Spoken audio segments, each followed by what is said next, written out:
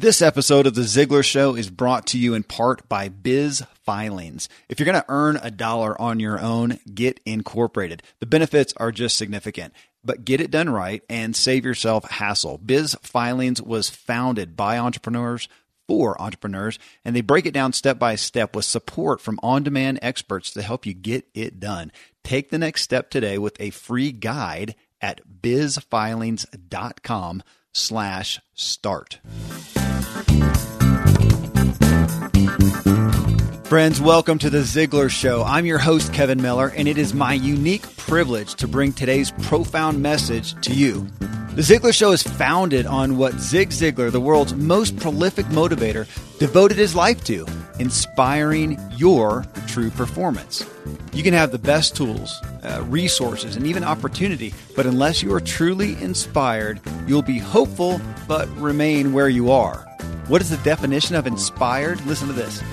To influence or animate with an idea or purpose.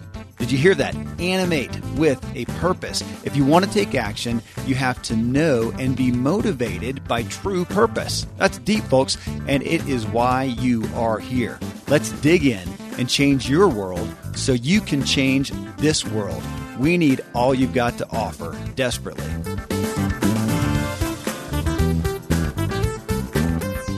Today I bring you show number 344 and a special guest. The title of the show is Being Trustworthy Doesn't Mean People Trust You. So when you talk about morals and ethics and doing the right thing, you're talking about integrity. You're talking about trust. I think most people consider themselves to be trustworthy. I mean, they don't blatantly lie or cheat or steal. They do try to do the right thing, and they're honest even when nobody would know or see them. But that's not really fully the point here. Being trustworthy is one thing. Having people actually trust you is another. I mean, you can be worthy of trust, but not really have it from others. And why? Well, it's because you're doing some key things wrong that erode people's trust in you. And that puts dings in your integrity, which, as you're going to hear in this show, is one of the greatest assets you can have for your own personal progress and success, bottom line. But the good news is you just need to become aware of your blind spots in this area and correct them, which won't be hard again because, as we talked about, you're already trustworthy, right? Now we're just going to benefit from that and make you trusted. I'll tell you about our guest right after mentioning Mile IQ. My wife just took an independent contractor gig at a children's learning research center that she just loves, but it's about 25 miles away, and she's going down 2 to 3 times per week, and that's a lot of miles to keep up with. And critical to do so for tax deductions. She's an independent contractor again, and so you want to benefit from that. Mile IQ automatically tracks and logs your miles, making sure every dollar is accounted for, leaving you to focus on what's important. So you guys can try Mile IQ for free today by texting ZIG, Z-I-G, to this number, 31996. Okay, so text ZIG to 31996. Let me introduce you now to Chris Widener and lead off by sharing this about him, okay? Zig Ziglar, as you know, considered to be the greatest motivational speaker of the 20th century, personally chose Chris to co-host his television show called True Performance. Chris has 2 books, The Angel Inside. Actually has more, but the 2 books of his, The Angel Inside and The Art of Influence, are the only 2 fiction books that Zig endorsed in his entire life. I mean, that testimony right there should solidify your commitment to listening to this show. And if not, with whatever level of trust you have in me, I implore you to listen. I mean, this topic of integrity is paramount, and Chris just does an incredible job of unpacking it. You're going to get clued in on why some people have so many doors open to them and others with comparable or better skills and abilities don't. Those with comparable integrity don't, and why. So Chris has done a lot of things, if you don't know Chris, but one you'll hear about in this show involves a small publishing company he started called the American Community Business Network in the 1990s.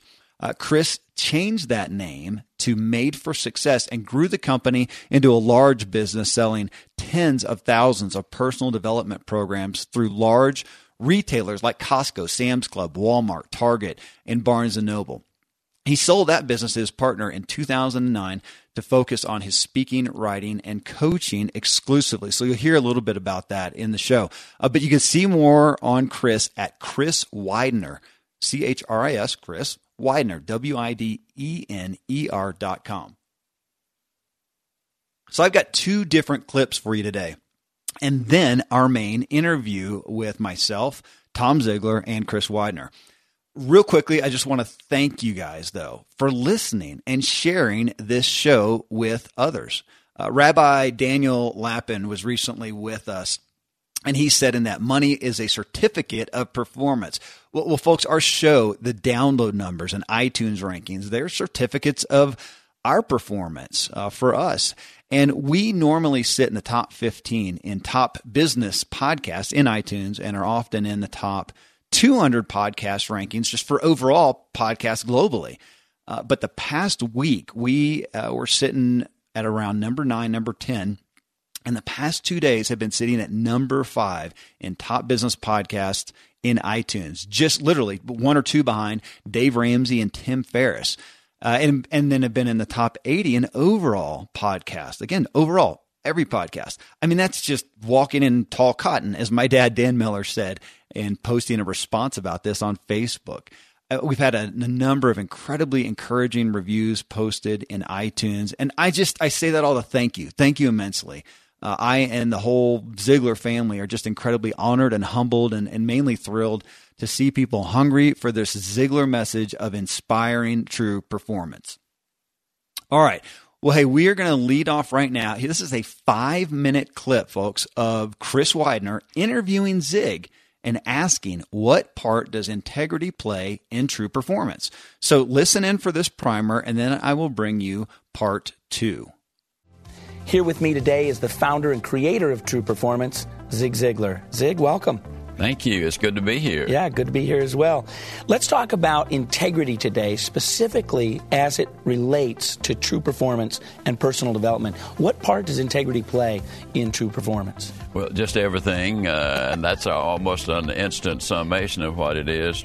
True performance is revealed in your integrity and who you are, and it's something you have every day. It's not once a week. It's what you perform at every day, and that's using the ability you have in order to perform in a way that will please not only your own ego, but also, by more standards, the people that you're working with and for.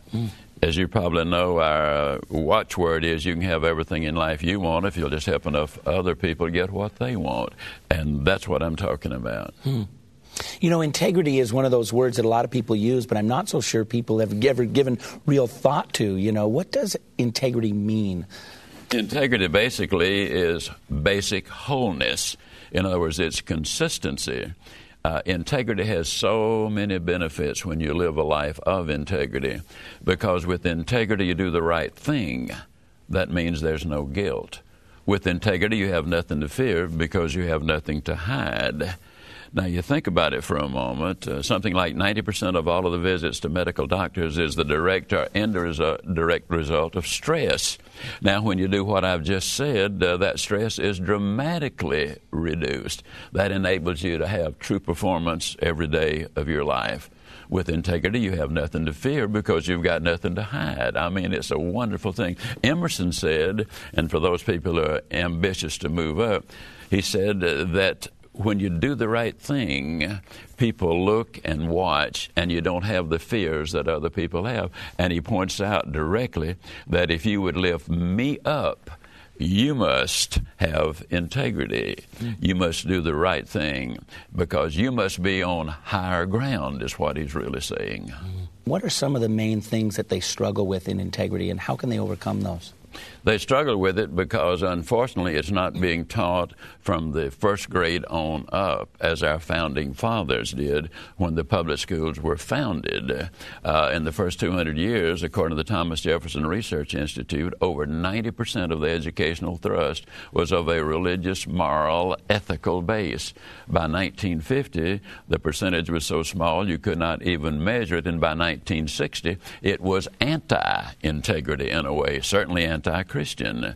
And that's the reason we have so many of these corporate scandals and government scandals, because we're not taught from the beginning this is the right way to do it. One of my favorite quotes is G.K. Chesterton. He says that original sin is the only philosophy empirically validated by 3,500 years of human history. You know, we've got it sort of in us, this natural bent towards breaking integrity. How can we work toward developing integrity in our own lives? Well, it's what our input is in our mind. You're what you are and where you are because of what's gone into your mind. You can change what you are and where you are by changing what goes into your mind. When you feed your mind on good, clean, pure, powerful, positive, ethical information, then it's natural that you will be responding in the way you have been taught. It's interesting to note that the first 200 years of our country's life, that was what was taught in a very specific way. And that's the reason, in my opinion, that less than 3 million Americans were able to produce Washington, Madison, Jefferson, Hamilton, Franklin, et cetera, et cetera, et cetera. It's what they were taught. We got to go back to the basics, back to the 1700s, if you will, please. Yeah. So if there's people watching today, business people, who are saying, you know what, I really want to work on my integrity, and you mentioned what we put in, what would be a plan of attack that they could start immediately that says, I want to work on my integrity?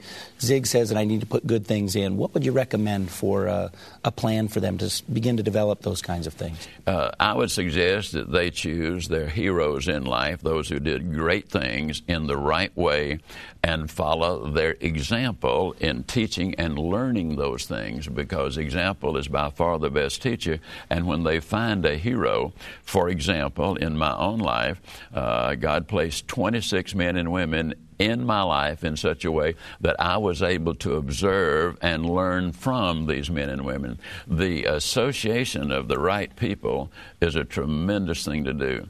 When you, associate with the wise, then the wisdom creeps up on you. But if you fool around with those gangsters, those crooks and all, feed your mind on pornography and all the bad stuff, you can absolutely count on it. You got problems down the road. Okay, folks, following that clip, let's get deeper into the issue, all right? So here, just after this one, now I'm going to bring you Chris alone. This is Chris speaking to a live audience, and he teaches how two of the most important factors in your ability to influence others are your integrity and personal standards of excellence. So this is a 9-minute powerful clip that afterwards then Tom Ziegler and I will break down further with Chris directly.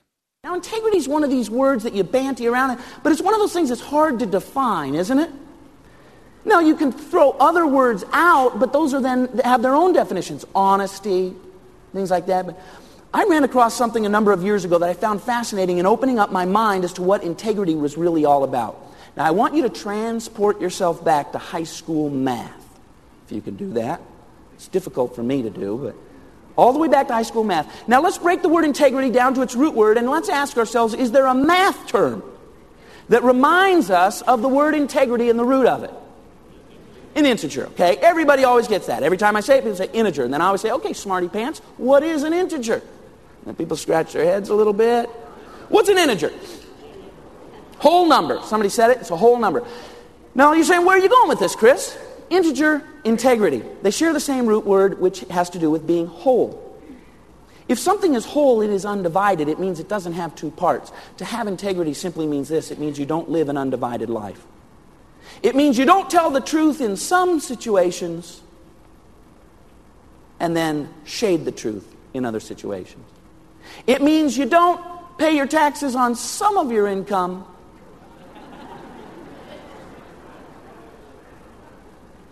and then not pay your taxes on some of your income. It means you don't treat some people like this, and then you treat other people like this. It means that you live your life in such a way that it is whole.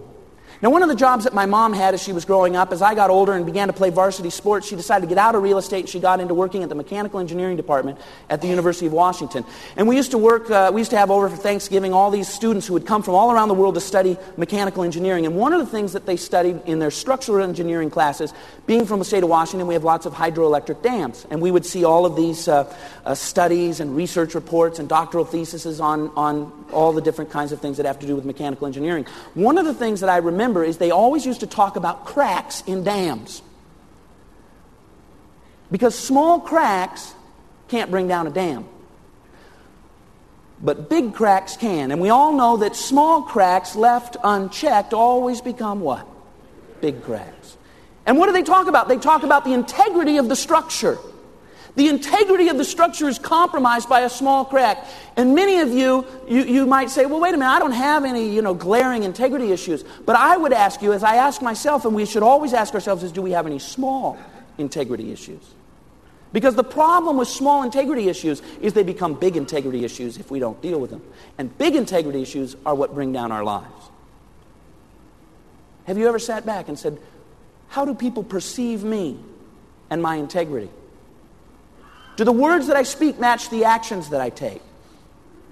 The second thing that I found amongst people who are highly successful is excellence. They have an undying striving to be excellent at whatever it is that they want to do.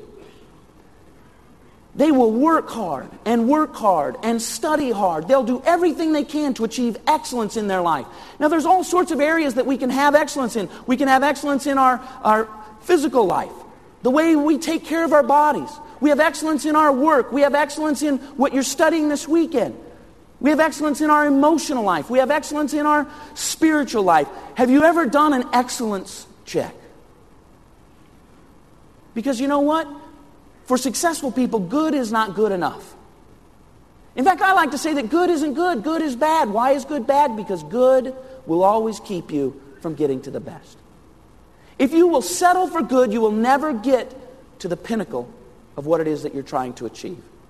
Now, here's another thing about excellence. Excellence is a choice. Every single person sitting here today could say, I want to achieve excellence in this area, this area, this area, and this area. And then just ask yourself, would I be classified as living an excellent life in this area?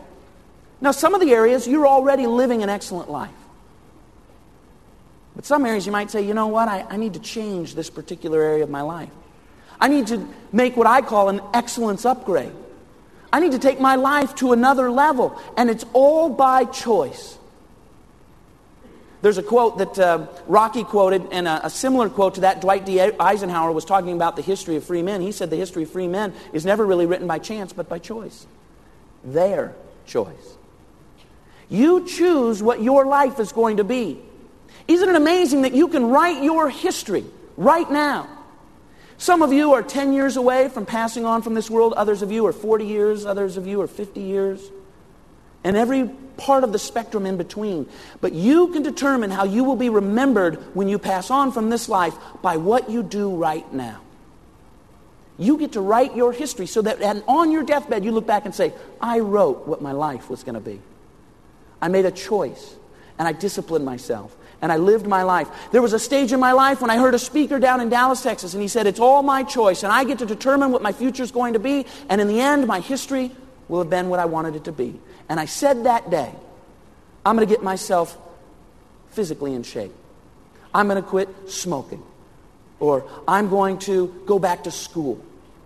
Or I'm going to take care of that relationship which I've let go and it's deteriorated. I'm going to choose what my life is going to be, and I'm going to make it something of excellence. Now, you know what? There's an old saying that says you can't judge a book by its cover. Now, the fact is that every single person in here has a book inside of them. I don't mean a literal book. I don't mean that you're going to write a book. But I view each and every person as a living embodiment of stories. You've all had tremendous stories. You've all had hardships. You've all had great successes. You all, if we could spend just a few moments with each other, could teach each other great lessons of life. You have a book inside of you. And people can learn from you. People can grow. And you know what? We could put you up here on stage, and you might only have one story, but you could tell a story that other people could learn from. But I would ask you this question. The old saying says you can't judge a book by its cover, but we all know that even though that sounds terrific, we all do it, right? We all take a look and we judge books by their covers. And I would ask you this question. Is your cover, is your presentation, is the way you lead your life on an initial basis, when people see you and hear you and listen to you, are they saying, I don't want to read that book?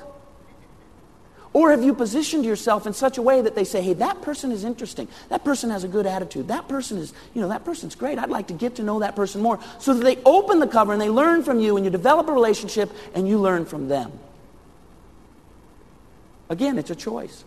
You ask yourself, what could I do to upgrade my life so that people will want to know me? Because success in this life is all about relationships. It's all about the ability to connect with other people, because there is no such thing as a self-made man or a self-made woman. We all need each other, and the way that we do that is we upgrade ourselves into excellence, and people want to go with you. Now here's what excellence will do in all of these, integrity, excellence, and the other things we're going to talk about, is it attracts other people. The one thing that I found mostly about successful people is they don't necessarily even go out looking for it. You see, there's one sort of school of thought that says, well, I got to go out and get success. And there is an aspect of that. We want to be tenacious and all those types of things. But one of the things I found most about successful people is, even though they're willing to go out and they do go out to get it, more often than not, they attract it. See, I believe that every single person is either being attracted to you or repelled from you, based on who you are in your character and your skills. We attract people or we repel people. To the degree that you can change your life so that people are attracted to you, your business is going to grow, your skills are going to grow, your knowledge base is going to grow. You're going to become the type of person that other people want to do business with, they want to follow, they want to become like. It's all about attraction. See, one is about persuasion techniques. What can I do to these other people? But what I'm talking about today, and what I found amongst the most successful leaders, is it has less to do with persuasion techniques and it has more to do with personal transformation. If I work harder on myself than I do on my job, as Jim Rohn would say, people attract. If you want to attract loyal people, Jim would say, you become loyal. If you want to attract disciplined people, you become disciplined. Because like attracts like. Ask yourself what kind of person you'd like to hang out with, and then make yourself like that person, and it all begins to work together. All right, now we're ready to get into the nitty-gritty and make this personal for you. How are you hurting your trust with others? How can you bolster it and start getting the open doors and opportunities that you desire? Ready? Okay, so here we go. This is Tom Ziglar and myself with Chris. All right, so Chris, before we get into this, I want to ask you about your own personal Zig story. I mean, how did you come to find and be influenced and get involved with Zig and the Ziglar team like you have? Well, I think most of us usually first find Zig through one of his audio recordings or hearing him speak or reading See You at the Top, which is the classic, right? So all of those things. But the personal relationship really started through Tom. We were putting together, a business partner and I were putting together audio packages around personal development and selling them through Costco and Sam's Club. And we decided, my partner and I, that we wanted to make Zig the primary person in almost every single one of those audio programs that we sold. I think we ended up with 18 or something like that we were selling through Costco and Sam's Club. We were selling 30 to 50,000 units a month. And so we were doing business with Ziglar Corporation by licensing some of the materials that Zig had produced and selling them in packages through the big box retail stores. Mm-hmm. And then I ended up with a television show down in Dallas, and it was on a company called ESPN. And I think they approached Zig about doing the True Performance show. And Zig and Tom talked, and Tom came to me and said, Zig would like to have a co-host, and you're already there, and we love you, and we're doing work with you already, and what would you think? And I said, let me think about it. Okay, I'm in. And I tell people the first time I ever walked into that sound studio, and there was Zig, right? The legend and the godfather of all motivational speakers of all time. And I tell people, I felt like a priest who'd been called to the Vatican to serve communion with the Pope.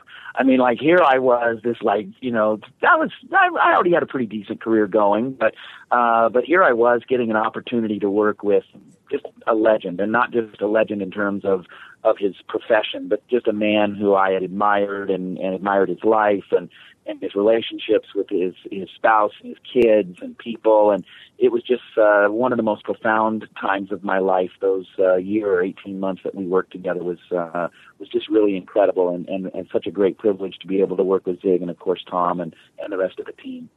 Well, and as I told people in at the beginning of the show, that obviously led to him personally choosing you to co-host that television show, True Performance. So that says a dramatic amount, of course. Well, on this interview that we just listened to with you and Zig, and then your ensuing talk on stage on integrity. I mean, that's a term we all hear about, but as we really break it down, I don't think people really conceptualize what is integrity. And so I want to get in there, what it is, why does it matter? What can it do for your success and your peace? I mean, I think it's easy for people to go, oh gosh, if you lack integrity, you're not trustworthy. Maybe you're dishonest. Give us a bigger, broader understanding and definition of what you have in mind when you're really on the platform talking about integrity and the power and the need for integrity. Yeah, well, one of my favorite Zig quotes is, money isn't everything, but it's right up there with oxygen. I'd say the same thing with integrity, right?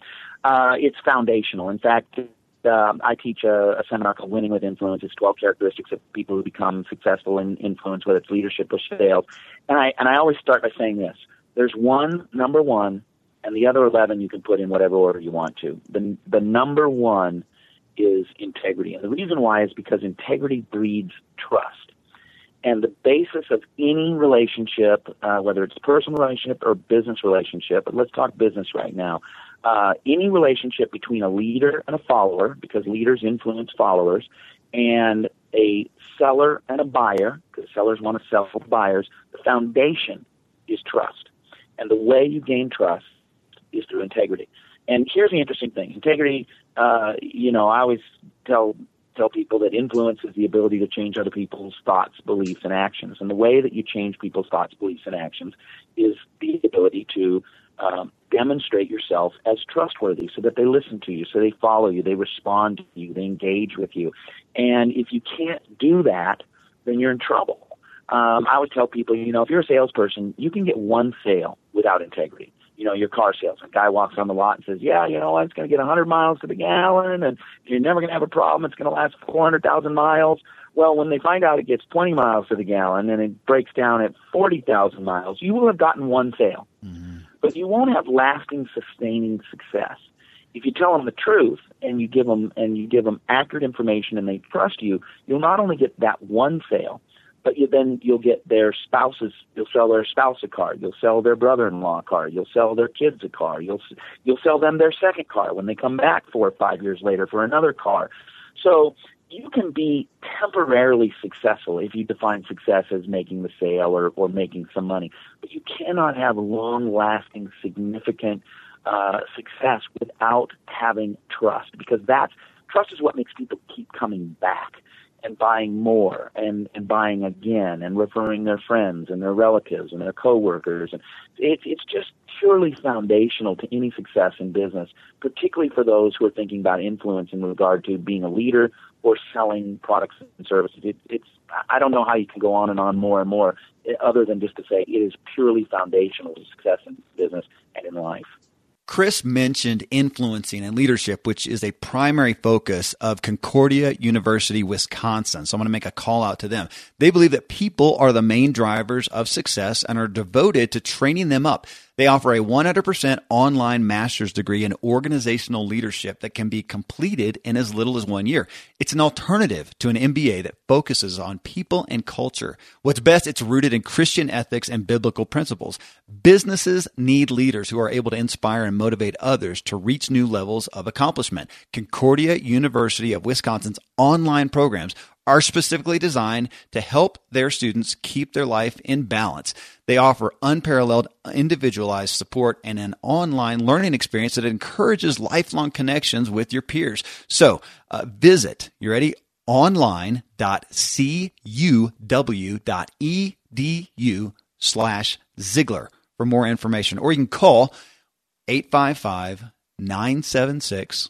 4343 and use the offer code Ziegler, and they'll waive the $50 application fee.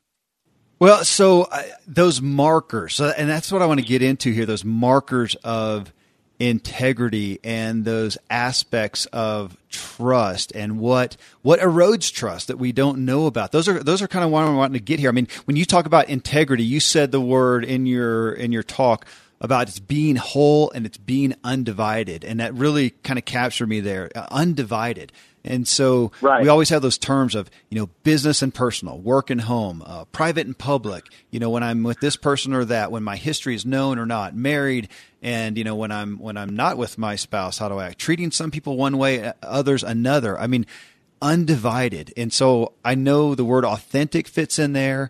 But I think I see, Chris, so many people have and kind of expect that you have different faces for different places, who you are at work, who you are with coworkers, and how you may act with the boss, who you are at home, who you are with family, who you are at church. So are you saying that having integrity, being fully whole, is in some aspects it's wearing the same face no matter where you are?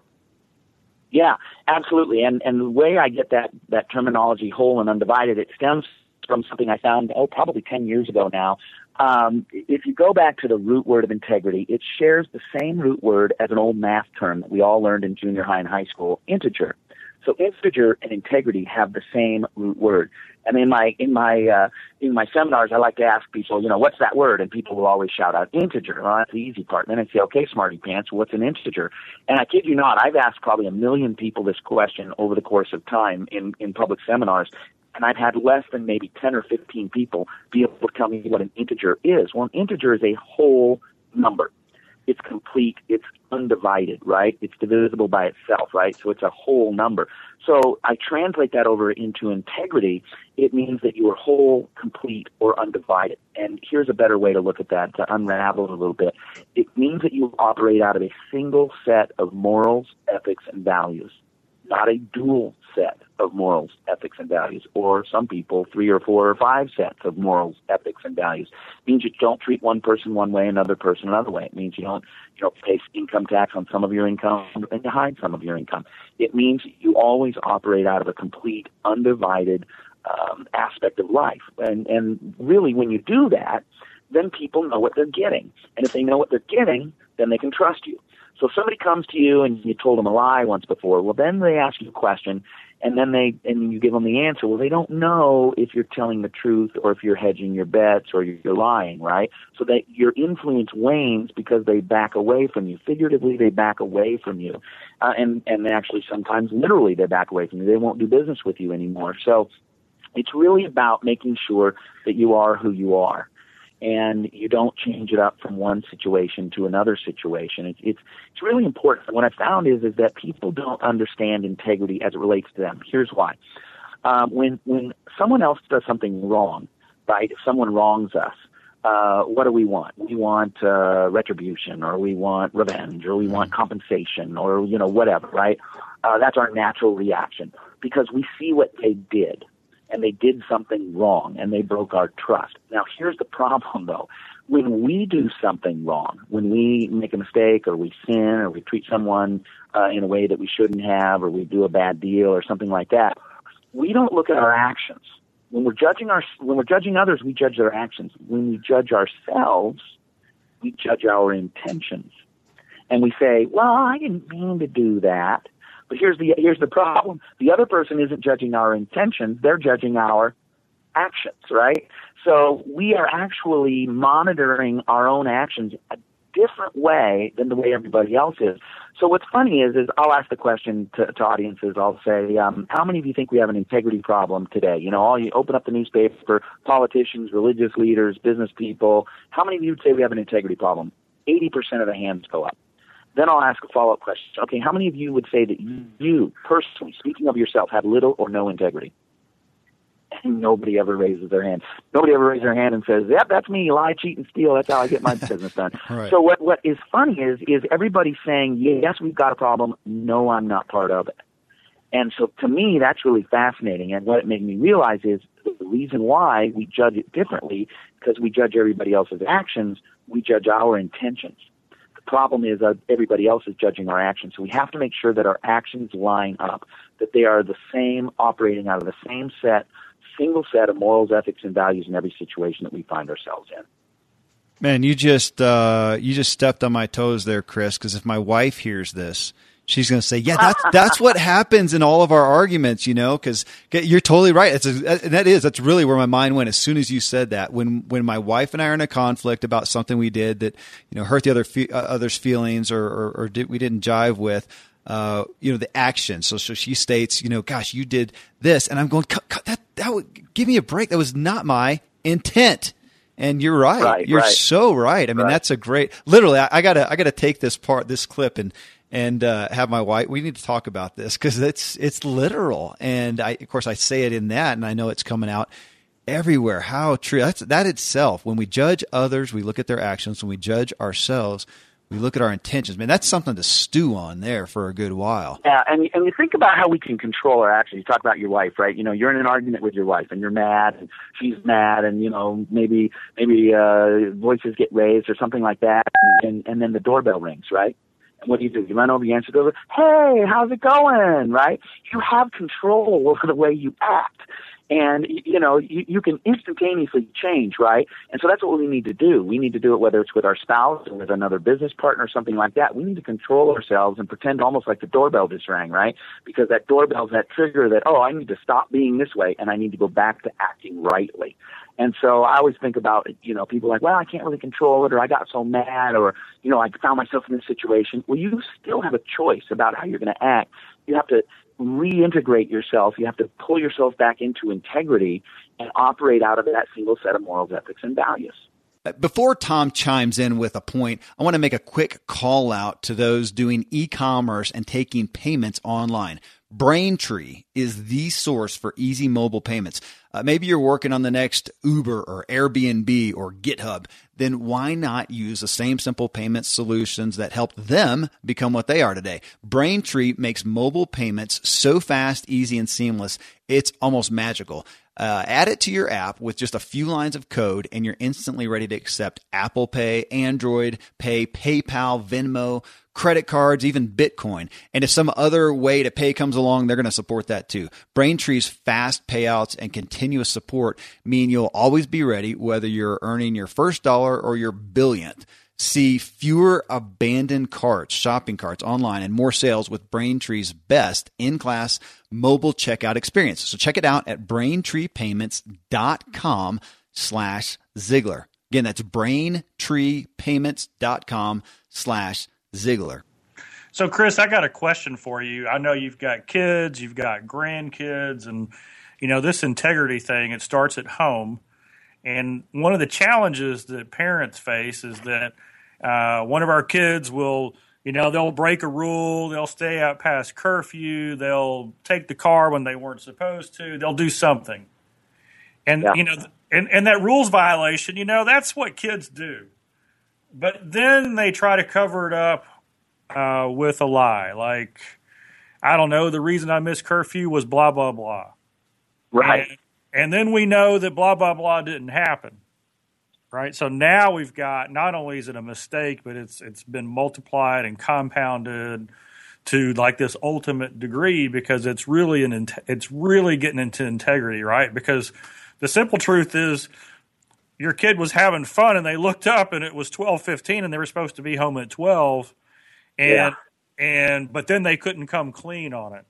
So how do you counsel a parent to get to the root problem here with their child when they find out that they're making up their excuse, which is a much bigger deal than being late? And how would you counsel a child or somebody else who's made the mistake of trying to cover up a mistake with a lie that gets caught? How do you bring those two back together? Yeah, well, when you were saying that, when you were talking about kids covering it up, it reminds me. I do a little bit of political consulting, and they always say in politics, it's not the sin or the problem that gets you, it's the cover up that gets you, right? I mean, who knows if Richard Nixon wouldn't have started all the cover up, he might have finished out his term or something, right? And it's always the cover up that gets you. So when I think about dealing with kids or whatever, you have sort of two angles, right? You have the discipline angle, right? Okay, you came home at 12:30, you knew it was 12, you're almost an adult, you have a mind to be able to think and understand, you were rational, you understood. So here's the deal. There's going to be some punishment, or there's going to be some consequences to your actions. So that's the immediate. You deal with that immediate situation. I think the really important thing is not just the punishment or the discipline or the consequences, which you have to have, right? But you also have to have helping them understand. They have to understand why it's important to have that integrity. They have to understand why it's important to submit to authority, really, with their parents, and understand that there are rules for a purpose. And so there's the two aspects. There's the discipline, and then there's the helping them understand. And so I feel like, particularly with teenagers and kids, you have to maintain a relationship. If you want your kids to listen to you, when you're disciplining them and helping them understand why their behavior wasn't good, you got to go out and throw the football with them on a regular basis. You got to make sure you're at their games. You got to make sure that you're loving them and tucking them into bed and telling them you love them. Because if you don't have that kind of relationship with your kids, then when it comes time to discipline them, then they're not gonna listen to you because they don't have a relationship. Relationship allows you to discipline because they know that the discipline comes from a source of love and a source of care and a source of respect and all those kinds of things. So for parents, I guess I would say, you have to make sure that you have a relationship with your kids, especially as they get older and they become more autonomous and they start thinking for themselves. And that 3 or 4 year period when they think you're the dumbest guy on earth, right? Even if you have a good relationship, there's about a 3 or 4 year period where they think you're the dumbest guy on earth. And boy, how did you ever make it to 40? Because I'm 17 and I know the whole thing, right? But then for kids, I would just say, if there are kids or teenagers listening, it's just really understanding that your folks, they love you. They've been, this isn't their first rodeo. They've been around the block. They're not just making up arbitrary rules like, you got to be home at 11:47. They're picking a time that they feel is of your best interest to make sure that you're home and safe and those kinds of things. And it's important. And that's hard for teenagers, I think, to understand. But again, if you have a good relationship with them and they know that you love them and care for them and that you're looking for their best interests, they're going to be more likely to listen. And they're not always going to listen because they're teenagers, but they're going to be more likely to listen and more likely to understand that and respect that. And I just think that that's very important. And my kids were certainly not perfect, but I felt like we had a good relationship with them, and they understood it. And when we did have to discipline them, we were fair. They were never over-disciplined, and they understood the consequences going in and coming out of it. So I think that just open, honest communication and relationship is really key to helping your kids understand that. Yep, I've heard, I don't know who I heard this. I might give Dad credit because I know he quoted it if it wasn't his, but he said, rules without relationship leads to rebellion. So yeah, absolutely. You said the same thing just then. We've got to have the relationship, or otherwise the rules will lead to rebellion. Yeah, absolutely, because that's really what a kid wants is a relationship. They might not look like it, they might not act like it, they might not say it, but ultimately I think every child wants their parents to love them and approve of them. Tom, you guys have probably, maybe Kevin, you've read it too, the book, The Blessing. Every child wants the blessing. They want the mom and the dad to be proud of them and to love them and to believe in them. And so it's important for us as parents, because we're the adults, to give that blessing and to make sure that our kids know that we love them. I used to, when I tuck my kids into bed, I would say, I love you. And they'd say, I love you too. And I said, do you know that I love you? And they'd say, yes, I know that you love me. I said, do you feel that I love you? Yes, I feel that I love you. I wanted them to feel it on every angle, to hear it, to feel it, to know it, emotionally, intellectually. I wanted them to be able to know that I love them. Well, hey, we've hit marriage and parenting. We've gotten deep here. I want to hit this overall issue, Chris, of when we talk about integrity, we talk about trust, and I can see a lot of people listen to this. I mean, we have an incredible audience of people who are here, because they are exceptional people, and they probably don't feel like, I don't have some blatant issue. I'm not a dishonest person. I don't lie, cheat, and steal. My weaknesses, it's socially acceptable stuff. Now, so coming back to your talk, where you said small cracks don't bring down a dam, big cracks can, and small cracks lead to big. And it made me think of that, where there's smoke, there's fire, and if it doesn't add up, it doesn't. But I mean, we all expect strengths and weaknesses, that we're not perfect people. We're not superhuman. And so I can hear people again thinking, gosh, to expect to be crack free isn't really realistic. But you said this in regards to integrity. So I'm asking you to specifically list out what are some tangible integrity, small cracks that people need to be aware of. Again, we're not talking strengths and weaknesses and being superhuman, but in integrity. This is what I felt I heard you say. Sure. When you're talking integrity, small cracks are dangerous. So just expound on that a little bit. All right. So I always use this example. The guys from Enron. The guys from Enron, they got caught stealing hundreds of millions of dollars. I don't think those guys walked in one day and said, you know what, we got a couple $100 million here, let's steal it. I don't think it started out that way. They didn't start with the big crack. And of course we don't know, because we can't go back through their life and see the little areas when we weren't seeing them, right? But here's the way it works. You're working in the mailroom, you're 24, 25, you got to pay your bills, and you don't have the money for stamps, and you look over and there's a little booklet of stamps. And you go, yeah, you know what, I don't take this little booklet of stamps. It's not going to be that big a deal. And then, pretty soon you're moving up the ladder, and you finally get your first sales gig, and you're out on the road, and you see something, you want to bring it home for your wife, right? And it's a little gift or something. And, the business is tight, but you know what? They don't pay me enough anyway. I'm just going to put this on my expense account. You buy a little $75 bracelet or something like that. You bring it home to your wife. The company pays for it. Nobody ever knows, right? And pretty soon you see how this works? It starts out stealing stamps, and next thing you know, you're the CEO and you're swiping a couple $100 million. That's the way it works. The small cracks grow into big cracks. Same way I use the example of the hydroelectric dams. They start out as small cracks, and they grow and they grow. That's why the engineers have to really look at them. So I would say lying, lying and not being completely honest, those are small cracks. Stealing. Even if it's a small little thing, those are small cracks. And what we have to do is we have to reintegrate, right? So everybody sins, everybody makes mistakes, everybody breaks their own moral code from time to time.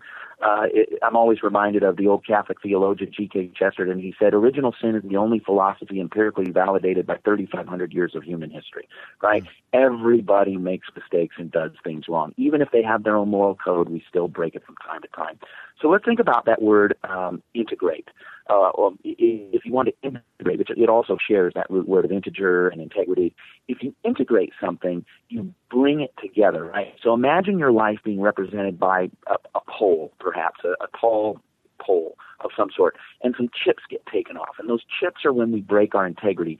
And now it's not whole anymore. It's the big main part, but now you've got the little chips that are laying back down around the surface, right? And so what you do is you can reintegrate those chips. You can pick those chips up, you can put them back on, you can glue them in, you can sand them down, you can put a little something on them, and it looks good again. You reintegrate. So when you make a mistake, when you catch yourself, somebody asks you a question and you're surprised by it, so you tell a lie. What you need to do is you need to come back to that person and say, you know what, I was less than honest with you. In fact, I lied to you. Here's the deal. Here's the real answer. And what that does is it shows the person that you understand that it was wrong. It shows the person that you're taking responsibility for it. And then it shows the person that you want to be honest, you want to have integrity, and you reintegrate yourself. Maybe you're a business owner and you get ticked off at one of your staff members and you chew them out in front of a couple of other members, right? Employees or something like that. And now you feel bad about it. You shouldn't have done it. Yeah, they might have even done something wrong, but you shouldn't have chewed them out. You certainly shouldn't have done it publicly. So here's what you do. You've lost integrity. So the next time you have a staff meeting, you pull them together. It's your regular Monday morning staff meeting. You say, hey, look, before we start, I gotta say something here. You guys were in the room last week. Joe, I was not treating Joe right. I chewed him out. That was not something I should have done. I want to apologize to you guys. I want you guys to know that as an owner, business owner, I'm committed to treating my employees in a much better way than that. Joe, I certainly apologize to you. I hope that you'll forgive me. So what you've done is you've not only reconciled with Joe, you've not only demonstrated integrity with Joe, you've not only reintegrated your relationship with Joe, but you're doing it for the people that saw you do it.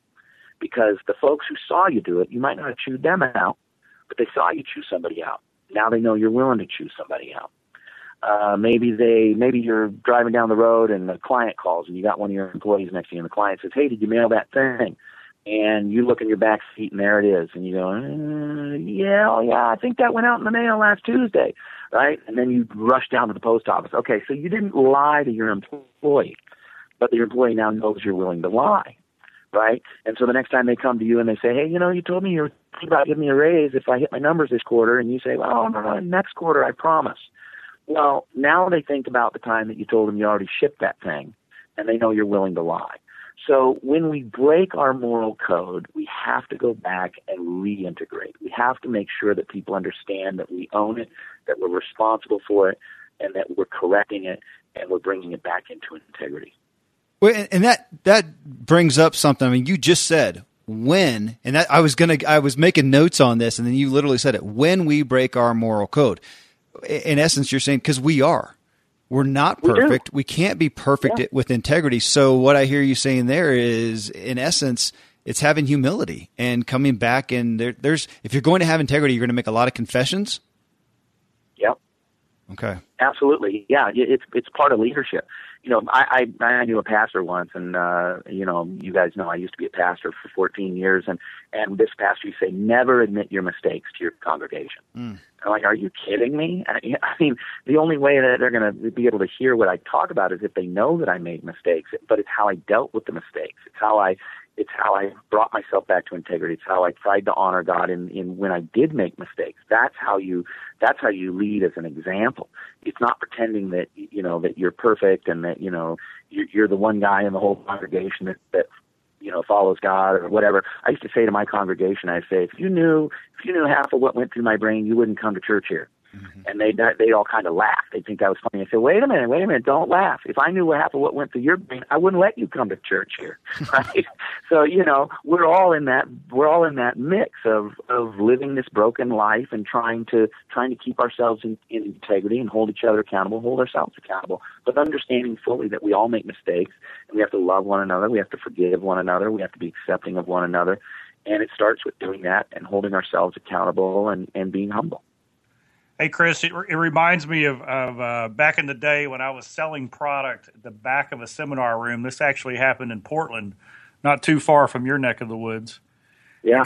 A guy comes up to the table and he holds up a product and he's got a tear in his eye and he says, your dad saved my job and my marriage. And I said, well, what do you mean? And he said, well, I heard him speak and your dad said, no matter what, tell the truth. And he said, I went home and I realized that I didn't tell the truth. And I go, well, how did that save your marriage and your job? And he said, well, I had two big problems. He said, I didn't want to disappoint anybody. So my boss would say, hey, is the report going to be ready on Tuesday?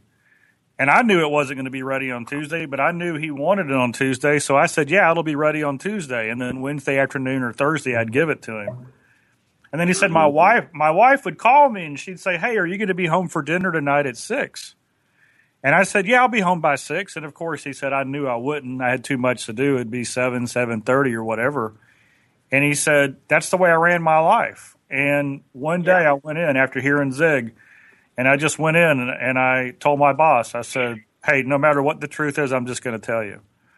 And so the boss said, is the report going to be ready on Tuesday? He said, no, it'll be ready at Wednesday by 2. And the boss said, thank you very much. I don't really care when the report's in. I just need to know so I can schedule it, and it has to be in by a certain deadline. That's plenty of time. Thank you. And then his wife calls and says, are you going to be home at dinner for 6? And he said, no, I can make it at 7. And she said, okay, fine. He gets home at 7, and she's happy. And he said, well, aren't you upset that we're having dinner late? And she said, no, I really only care about having dinner with you. I just want to make sure that we're together and it's ready. Changed his life, just a little principle about how telling the truth changes everything. And Dad's quote, I think it might have been in the segment, was, with integrity, you have nothing to fear because you have nothing to hide. Yeah, absolutely.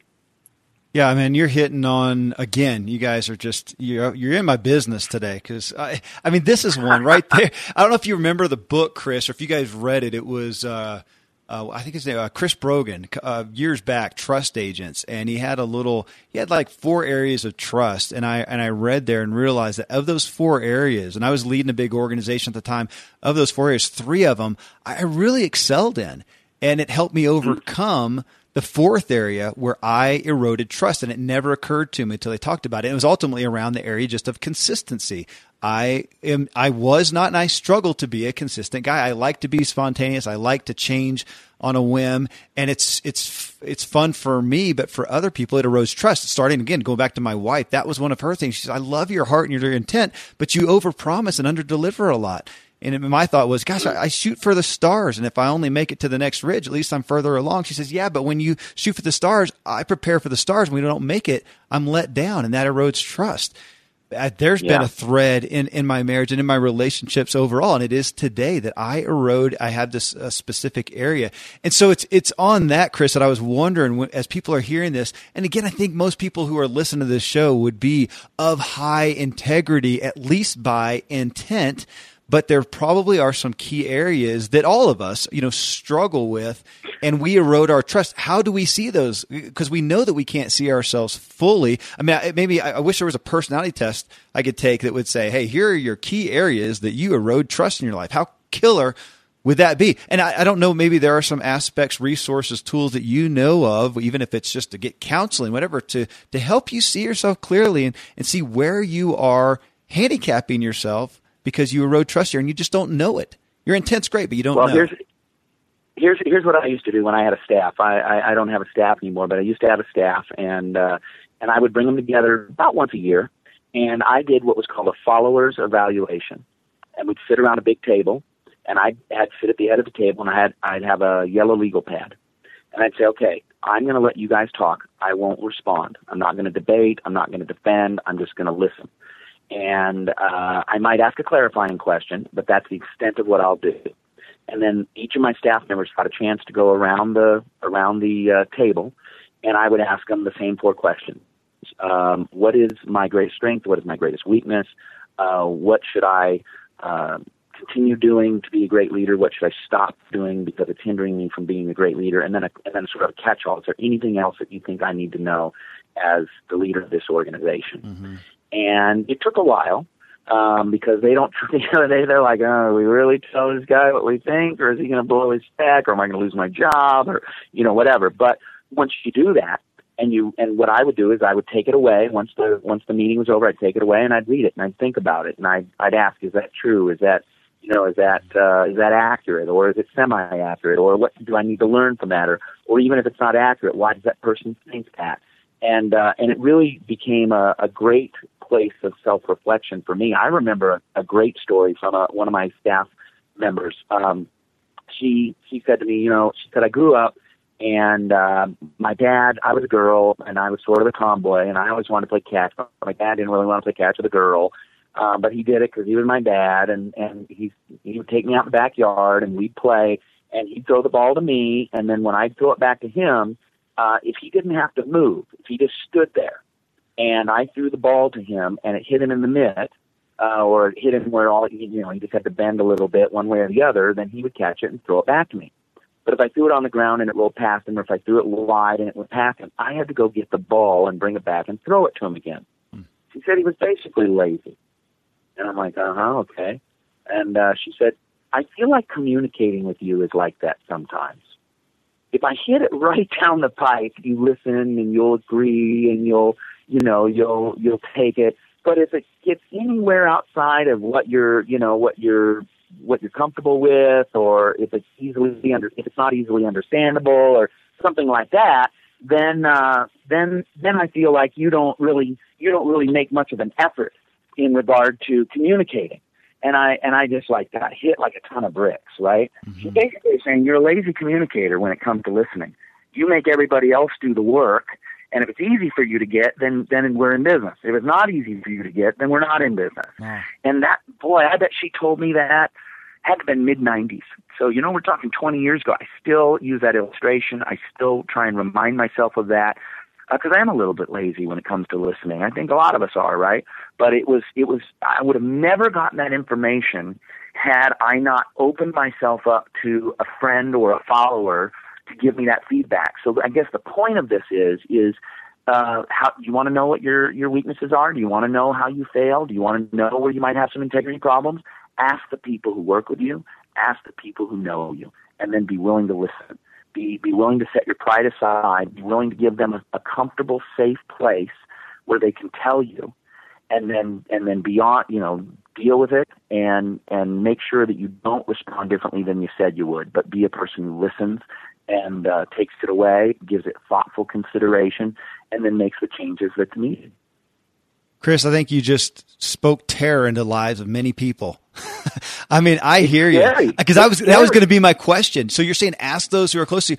And, I just shared obviously that I won't say it's easy, but I'm grateful to have a wife who has done that with me. But that takes some strong relationships or some, well, I don't want to say thick skin, but some self-confidence, because that's laying it out there. It reminds me of, you're probably familiar with Brene Brown. She's got the book that I'm going to forget the title of it. She speaks on, guys, one of those TED Talks that went viral speaking on vulnerability. Dude, that is vulnerable, right there. Yeah, and you want to pick people who love you. I've got 3 or 4 friends that I know that they love me, and they can tell me they're disappointed in me. They can tell me that I'm making a mistake. They can tell me whatever they can tell me. But I know that they love me. I know they're not doing it for selfish reasons. I know they're doing it because they care about me. You do it with your trusted employees. There's an old proverb that says, wounds from a friend can be trusted. And so, yeah, it's wounding when someone tells you you're being an idiot. Right? It's wounding when someone tells you that they're disappointed because you weren't honest, or, whatever it might be. It feels like a wound. But that wound can be trusted if it comes from someone who loves you, cares about you, wants your career to succeed, wants your family to succeed. So picking the right people is important. Okay, well, hey, I got time for one more question. I'm going to hit it right here, and I probably left 10 on the table. We might have to do a show again someday, because so this is deep and this is rich. But so on that, though, we're talking about asking those who who are close to you, who you work with, who you live and breathe with, those who you really know. Now, one, you did say, wisely pick those. Don't pick the one you have so much strife with, but somebody who has your best interest in mind, who does love you. But it's going to be a wound.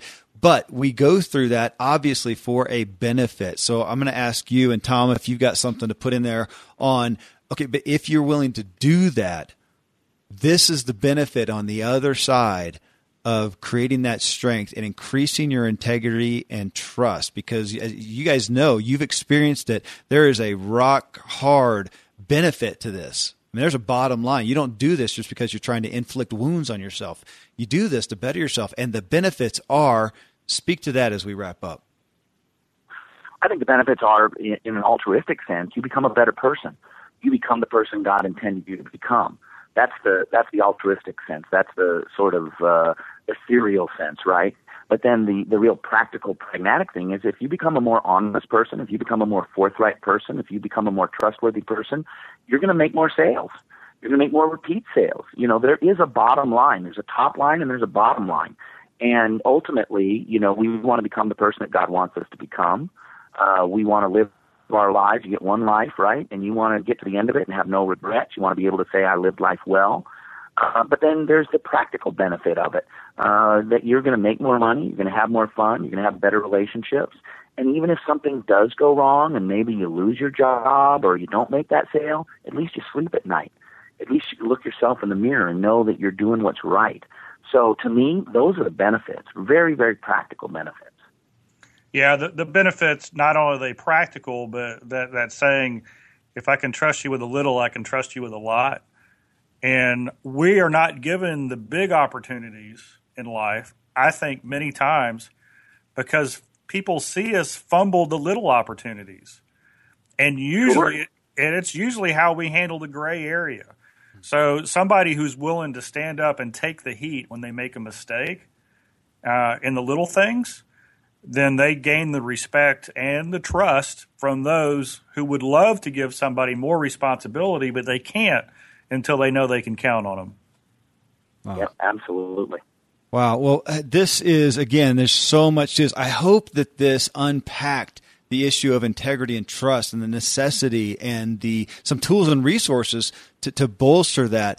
Now, folks, on this, I mean, Chris, his website, you can find him at chriswidener.com, and that's WIDENER.com.